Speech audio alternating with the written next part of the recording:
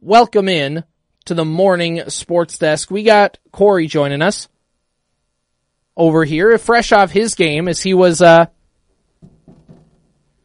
over in Holly, and last night. He's coming on to join us now. Here he is. What day is it? It's Friday. Where am I? You're in KWAD studios, Corey. Holy buckets. Good to be here. It's been a long week for you.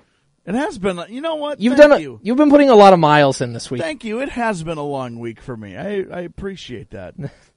You know, you've only traveled to DL, Holly, and now going back to DL tonight. Tomorrow will be a short trip for me. It's only, just up the block, basically. Across the street. Yeah. That's pretty much it. So when you average it out, it actually might not be so bad. Not too bad at all. No, mostly I'm just weak, like physically and mentally. I just can't handle it. Well, I just can't handle the stresses that life has to offer. You said it. I'm just nodding my head along with you. The important thing is that you have a good support system around you. And I'm not saying you're one of those people, but it's nice to know that, at least I married a good person. You're getting very deep on us today, and here I was just going to talk about high school basketball. No. I mean, yes, okay, we can talk about some high school basketball very quickly, but we've got some other things to talk about today. Yeah, just got to brush through. How was your game last night? Not very close. Holly kind of put it to Wadena Deer Creek last night. It was back and forth, I would say, for the first 9 minutes or so. Wadena Deer Creek led for the first 6-ish. Yeah. And then it was back and forth for another 3 minutes, and then Holly just took over.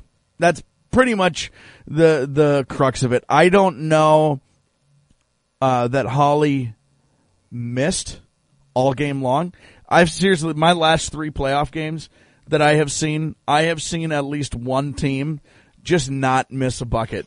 All game long. That helps. It was just bananas to watch. And so I had the Verndale Upsala game last night. Great basketball game. They met about a month ago. Yep. It was about a 10-point game. And it was, the largest lead, I think, was Verndale had 10 at one point. Upsala had 9 at one point. But really, it was within single digits the whole game. The first half, it was almost tied for the whole time. Like, they just would go basket for basket.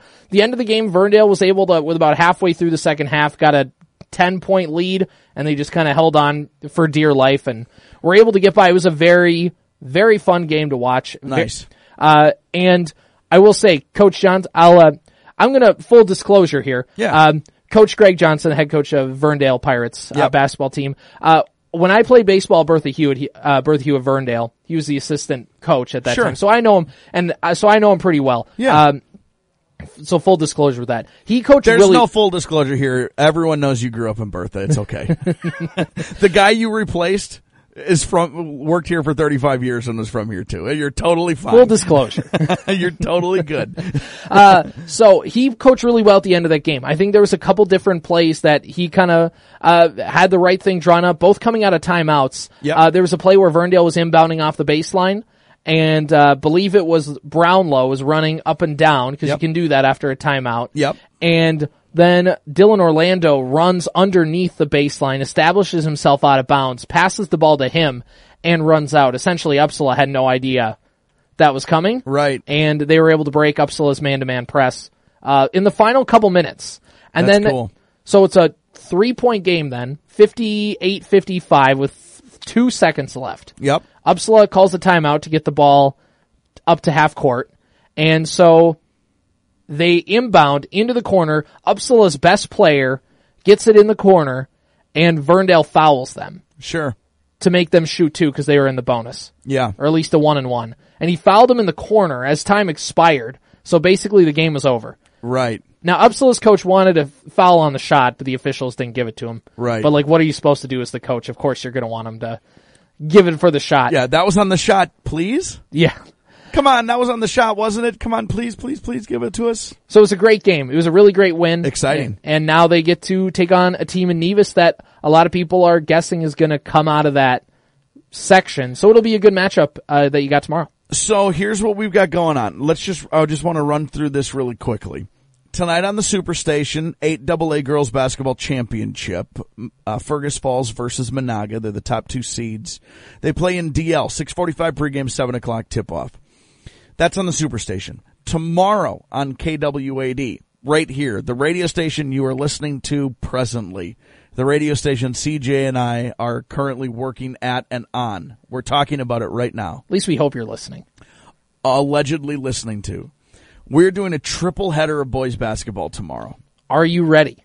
6A boys basketball from Perham. 12:45 pregame, 1 o'clock tip-off, New York Mills versus Battle Lake. It will be immediately followed by Henning versus Hillcrest Lutheran Academy. About a 2:45 tip is what it's scheduled for. Then Nevis will play Verndale in Wadena in 5A boys basketball, 5:45 pregame, 6 o'clock tip-off. All 3 of those games, again, right here on KWAD tomorrow afternoon and evening. Yeah. Gonna be awesome. Gonna be awesome. So hopefully you guys like basketball tomorrow because you're gonna get a whole lot of it. You don't have a choice. And Monaga Braves girls have a chance to go to the state tournament tonight. That's right. State tournament starts Wednesday. Girls basketball tournament starts Wednesday next week. Let's go. All right. I don't know if you heard. There's this little sport. Yeah? There's this little sport that decided, you know what? Despite us saying that there's been a deadline for 2.5 weeks, and despite our efforts to push back this deadline, and right up against another deadline where allegedly more games are going to be canceled, blah, blah, blah, blah, blah, we got Major League Baseball back. We're gonna win, twins. We're gonna score. We're gonna win, twins. What's that baseball score? Yeah, we do. Booyah. You got this song, by the way, is a bop. I don't. Bop is strong. Bop is strong, but I know what you mean. It does hit a little different this morning, doesn't it? It does. Minnesota Twins. It's a very, you can tell this was made, around the World Series window years. This, when that specific version. Yeah. It's a little bit different if you go to the ballpark. I don't think it's quite the same. But still. I love it. I love the Twins theme song. Spring training games could start as early as a week from today. Yep. Are you ready? Are you is this the moment? Did you think we were going to get here? I didn't think we were going to get, if you would have told me yesterday at 3 o'clock that they were going to agree to something, I wouldn't believe it, but I would believe that they were close. I think something was coming this week. But we talked also off air, a couple different times with that deadline, they were getting really close to where all of a sudden they were going to be games are canceled, and then they were going to come to an agreement and be we found room to make this work. Right. Because both sides realized, and I think this is why they were able to come to an agreement without having a 1995-esque lockout where they missed the whole season, is they both sides realize that they can't miss games. Players, because they want to get paid. And owners, because they want to make money. And also because they realize baseball's not as popular as it was in 95. So they realized they had to play games, and I think both sides didn't want to miss out on that, and that led both sides to come to the table and get this done. It was very strange. You follow it way closer than I do, so maybe you've got a better or different opinion. But from the outside looking in, it had been very strange to watch these two, opposing forces of a magnet. And then all of a sudden this week, there was you just see these stories of they both decided to swim downstream now together. There was early in the week, there was still really no signs of it happening other than they were both walking in the same direction for the first time. Which, by the way, they didn't even start talking until 3 weeks ago. Right. So imagine if the league would have actually initiated conversations earlier. We wouldn't have had to do this. Free agency's wide open, by the way, so that leads the question, who the heck is going to pitch for the Twins this year? Well, right now, I'm available. Honestly, we could pencil you in as starter number 4. You could be the opener. Okay. Just give one inning. Let's do this. But, yeah, that'd be fine. I would be Brad Radke-esque. Yeah. Only way worse. You know, Iraqi would give up like somewhere between 3 to 5 runs a first inning. Yeah. If you were okay with giving up roughly 10 to 22 runs in an inning, I think I could do it. I think you could. You know, people always ask, do you think you could hit a baseball? Can you pitch? I think that's the question people aren't asking enough. Quick aside, I was watching some indoor track, like national championships, on Twitter over the weekend. Mm-hmm. I know that people say hitting a baseball is the hardest thing to do in sports, but pole vaulting's pretty freaking hard. Yeah. I mean, turns out a lot of sports are really hard. I think I would have a way better chance of hitting a 95-mile-an-hour fastball than I would pole vaulting. You know what's also... As a matter of fact, I guarantee you I could never pole vault. Yeah. Not right now. Not in my... Right now, I would have a better chance of hitting a baseball than pole vaulting.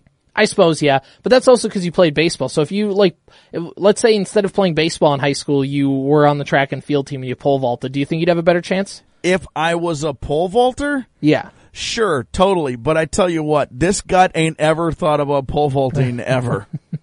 You don't want to be up in the air using only a stick to keep you from falling? I would be, every time I watch somebody pole vault, I'm just convinced they're going to shish kebab themselves.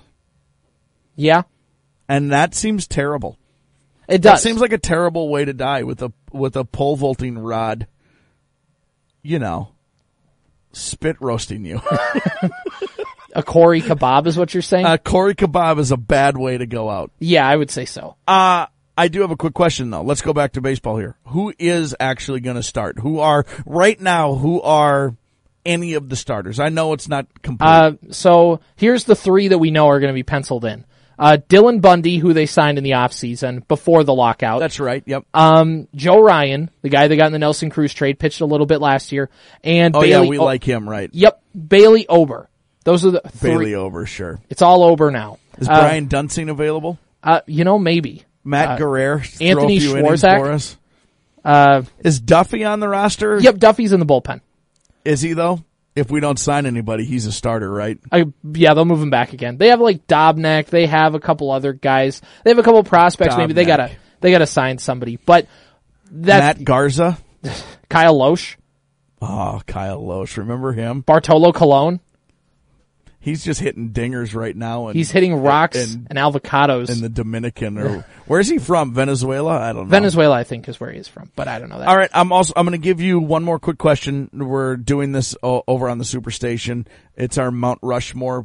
Baseball's back. Top 4 Twins of all time. Top 4. So my Mount Rushmore. Okay, all time. Obviously, Harmon Killebrew, Kirby Puckett.